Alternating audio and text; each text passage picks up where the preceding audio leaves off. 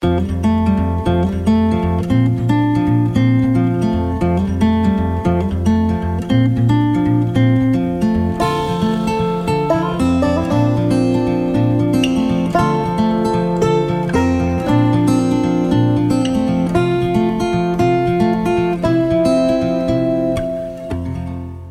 right, well, welcome to the Statesman Journal's Explore Oregon podcast.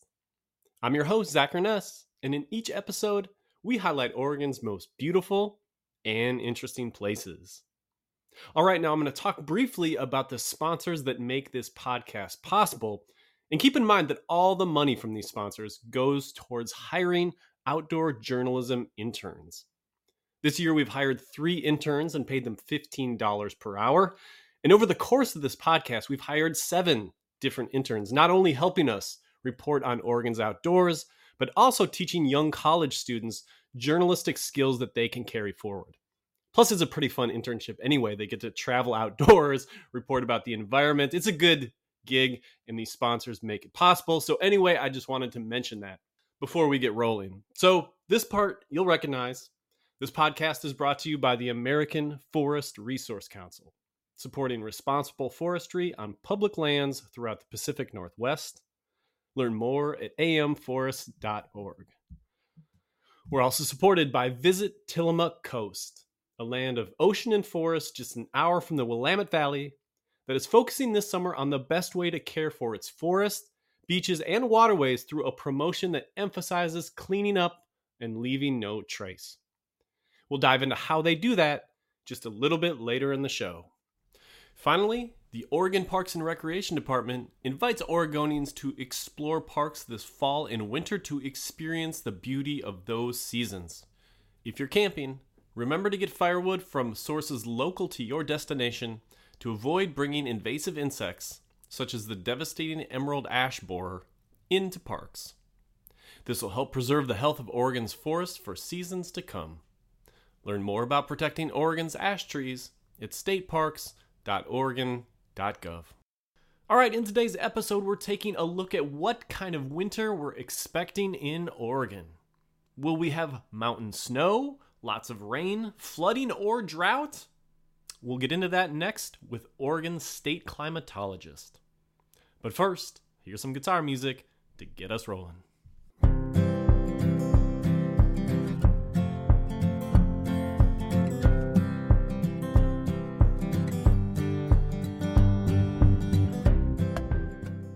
All right, today we are joined for a second time by Oregon state climatologist Larry O'Neill. The last time Larry was on, we speculated from a distance about what might happen this winter due to the emergence of the El Nino weather pattern and the impact that that might have on the winter. But now that we're getting into the teeth of rainy season, I thought it would make sense to have him back to look at 2 pretty different ways this winter might shake out. So Larry, after that long intro, welcome back. Thanks for being here.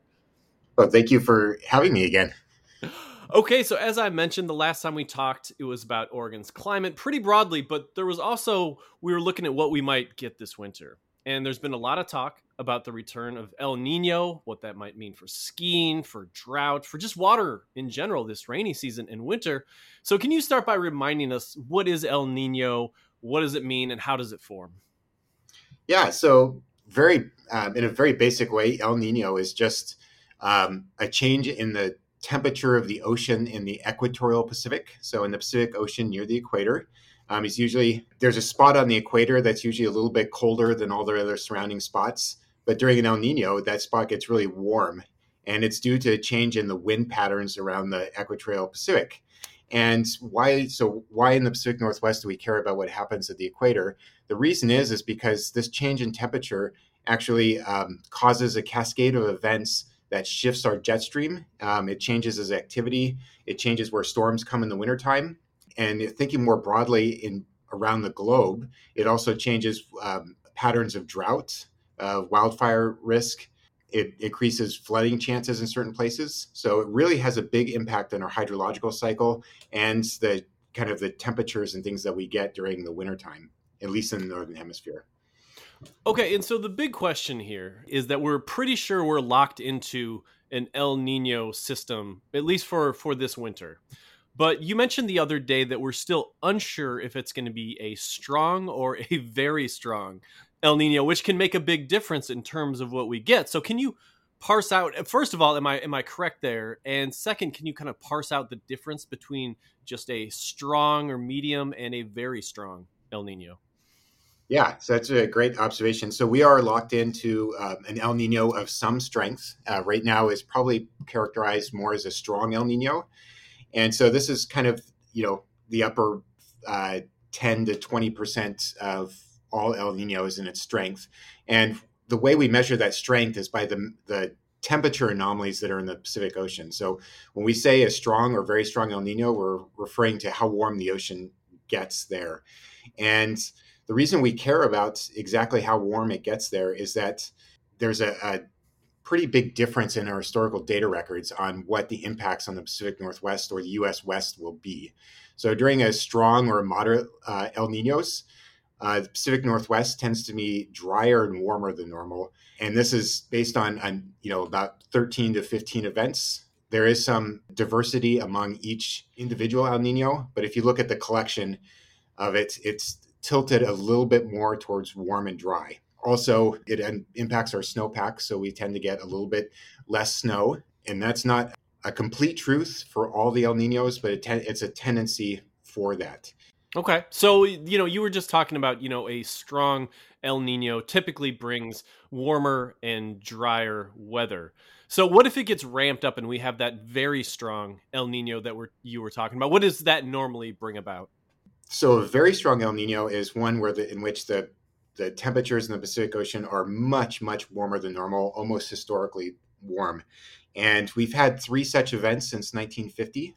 And each of those three events have actually been they've bucked the trend of what we would typically expect for El Ninos. Those have been actually all three of those have resulted in much higher amounts of precipitation than normal in Western Oregon and Western Washington and parts of Northern Oregon too. So there's this big gap in what we can expect based on historical conditions. A strong El Nino is actually based on five previous occurrences. Those have all but one have been drier than normal. And then when you get to the very strong El Ninos, all three of those have been wetter than normal. Okay. Yeah. Well, I'm curious, is there like a number that you're looking at in the Pacific, like a temperature reading, at those down on the equator? It's like, okay, if it gets over X, then we're into very strong. If it's below Y, we're in moderate or strong.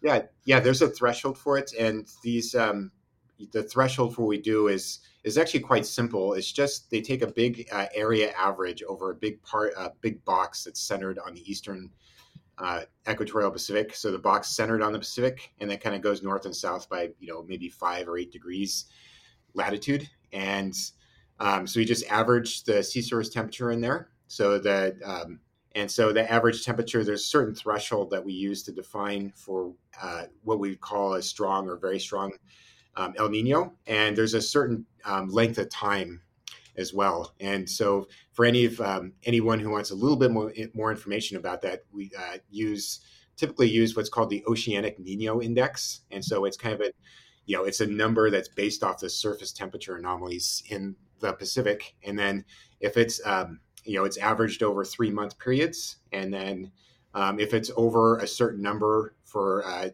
certain consecutive months, then we would say, okay, that's a very strong El Nino, or strong or something like that.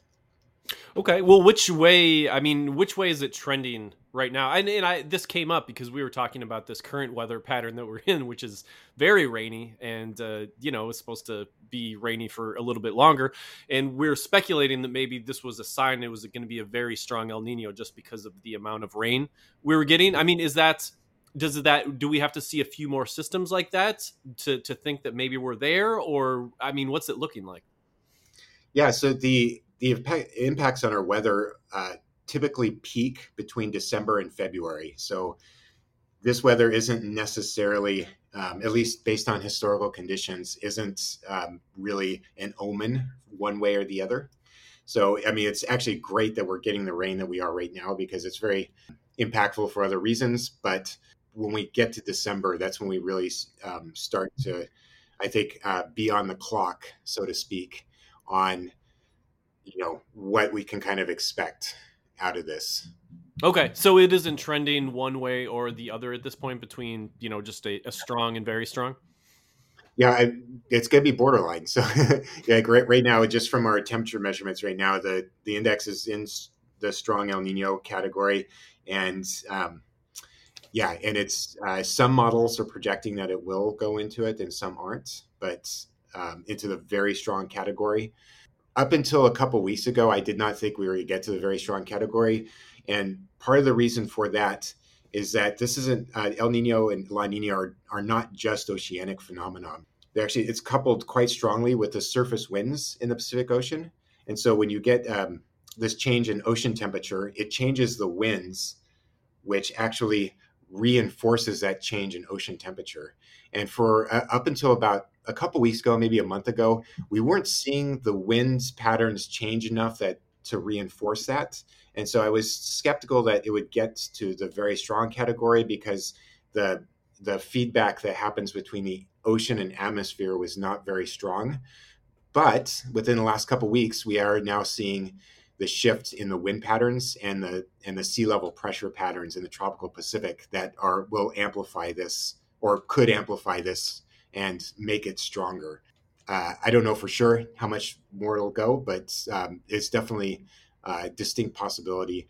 And I think the CPC, or the Climate Prediction Center, that is run by NOAA, the National Oceanic and Atmospheric Administration, they do predict a 30% chance that it'll go to the very strong category at this point. We shall see if we start to see an enhanced warming of the Pacific there, whether, because we don't need too much more to go at this point.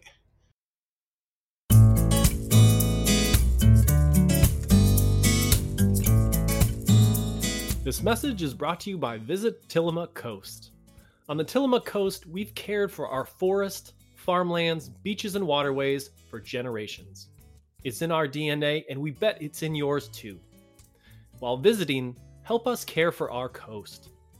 Place trash in garbage cans, pick up after your pet, stay on trails, respect private property, and follow beach fire rules, which means extinguishing fires with water while also checking local rules to avoid igniting wildfires.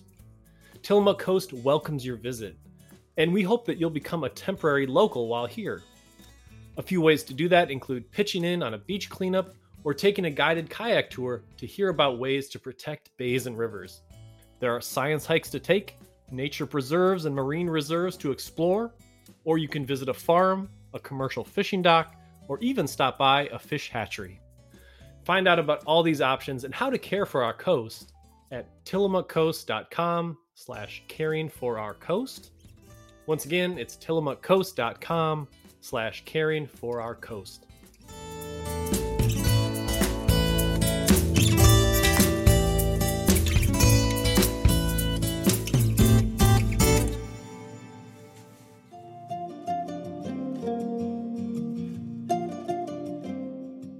I'm Andy Geisler. I'm a forester at the American Forest Resource Council, and we're proud to sponsor the Explore Oregon podcast.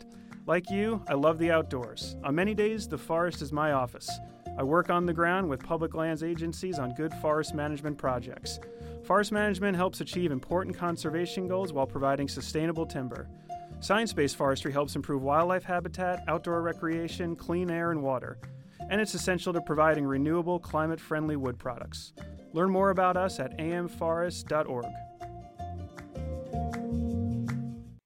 Okay. So, I mean, we're baked into an El Nino pattern of some kind. It just sort of depends on how strong.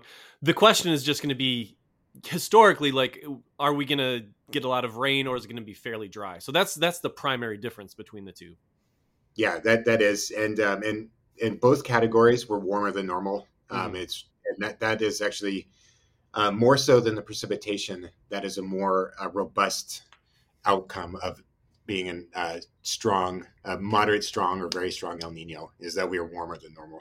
Okay. So, I mean, would that include, like, I think 2015 we talked about last time, where it was Mhm. historically small amount of snow, but I think the rain was decent. We remember like Hoodoo ski area getting like a lake at the base of the mountain and stuff like that. So, was that an example of a very strong that we could potentially see this year?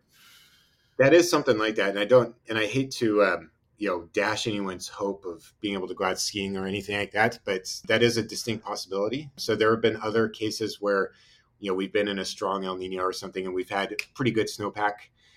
Every year is a bit different, so we don't want to say anything with certainty, but I think that is having a less robust snowpack this year is, I think, a more distinct outcome. Yeah, well, I mean, yeah, because I mean, when I talked to some of the ski areas last year, and was like, "Oh, are you worried about El Nino?" Some said, "Well, normally, a lot of times we get more snow on the front of winter, which is good for us." That was especially places that are higher in elevation, like Timberline, and Meadows and Bachelor, and they kind of feel immune. I think it was the slightly lower, the mid elevation places where we saw struggle, because it was just a little bit warmer. But I mean, Yeah. is that a historical trend? But that can also be wrong at the same time too. Yeah, there could be a tendency for it, but it's not an absolute. It's not 100%. So there's a little bit of a. Yeah, I mean, there's probabilities at play here. So being an El Nino will kind of roll. It'll kind of weight the dice a little bit more towards a leaner snow year. Okay. Well, are there, like, what are some other implications beyond that? Because it does seem pretty like a pretty big deal. Like, if we have that very strong and it's wet, I mean, Yeah, that feels good for water storage, for wildlife, but also feels like a danger for for flooding. Whereas if we're in the moderate zone, we might be dry, the drought might get exacerbated. But I don't know. It feels like it could make a big difference between the two. Like there's two fairly different outcomes of this winter. yeah, that's right. And as far as flood risk goes, one of the things about El Ninos that are is we tend to get more of these what are called atmospheric rivers, and they're just an atmospheric river is just a cold front or a storm system that comes through, and but it has a tap into moisture from the tropics, and so we tend to get more rain with those. And the thing about atmospheric rivers is that not only do we tend to get more rain, that's when we get a lot of our rain. So 30 to 50% of our rain tends to come in these atmospheric river events, like what we're in the middle of right now. Hmm. But they also tend to be really warm. And so if we do have a snowpack up there, these atmospheric rivers can actually, you get this big rain on snow event. And that's usually when, Western Oregon, Western Washington, that's when we get some of our bigger flood events is from these rain on snow events. And so we are at a little bit, there's a little bit more risk. Even in the warmest and driest of years, we still get some snow above, at elevation. Maybe it's above 6,000 feet, really, instead of down to 4,000 feet. But we do get some snow. And so these atmospheric river events can really melt out a lot of snow, especially when the ground is still frozen up there. So if you melt, you get the rain on snow event, you get a lot of water melting. It can't soak into the ground very well because the ground's frozen in a lot of places. And so it just goes running off into the rivers very quickly and down into here. So there's a little bit more of a chance that something like this happens. Like I said, it's not it's not a huge trend one way or the other, but it is something to look out for. Yeah, as we look forward here, I so 30% chance, you'd say, for the very strong El Yeah, Nino, and then 70% chance for just a strong to moderate El Nino. So oh wow, that's tricky because you can't. You could definitely see it going one way, but you could also definitely see it the other, and it seems like it'll make a big difference. Like it feels like we could really use a wet winter, and if it's dry on top of a dry year, that it feels like that'll deepen the drought. Is that fair? yeah, that's absolutely correct.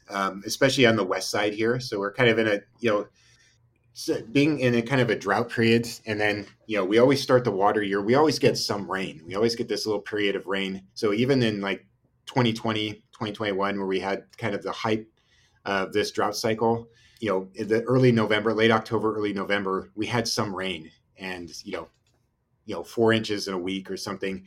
and it really felt wet. You know, it was kind of like drizzly and stuff like that. It started to feel kind of like an Oregon winter. It was just that, you know, we had these longer dry spells, and then when it did rain, it just didn't rain as much as we needed it to, or as much as average.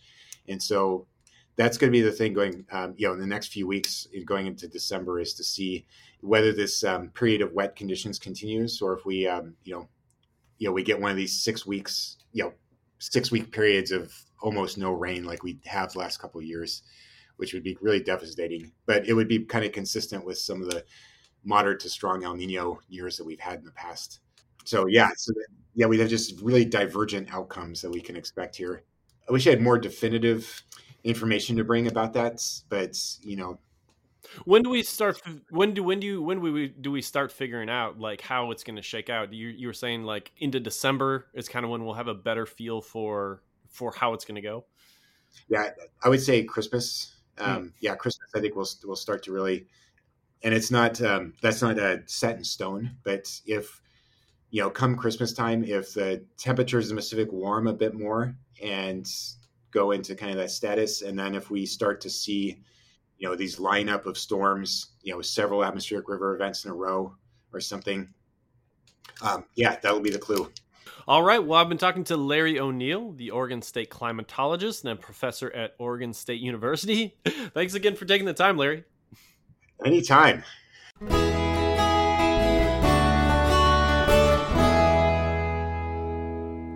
All right. Well, that's about all the time we have left in today's show. If you liked what you've heard, check out our catalog of more than 60 episodes featuring Oregon's most beautiful and interesting places at statesmanjournal.com/explore, along with Apple Podcasts, Google Play, Stitcher, and Spotify.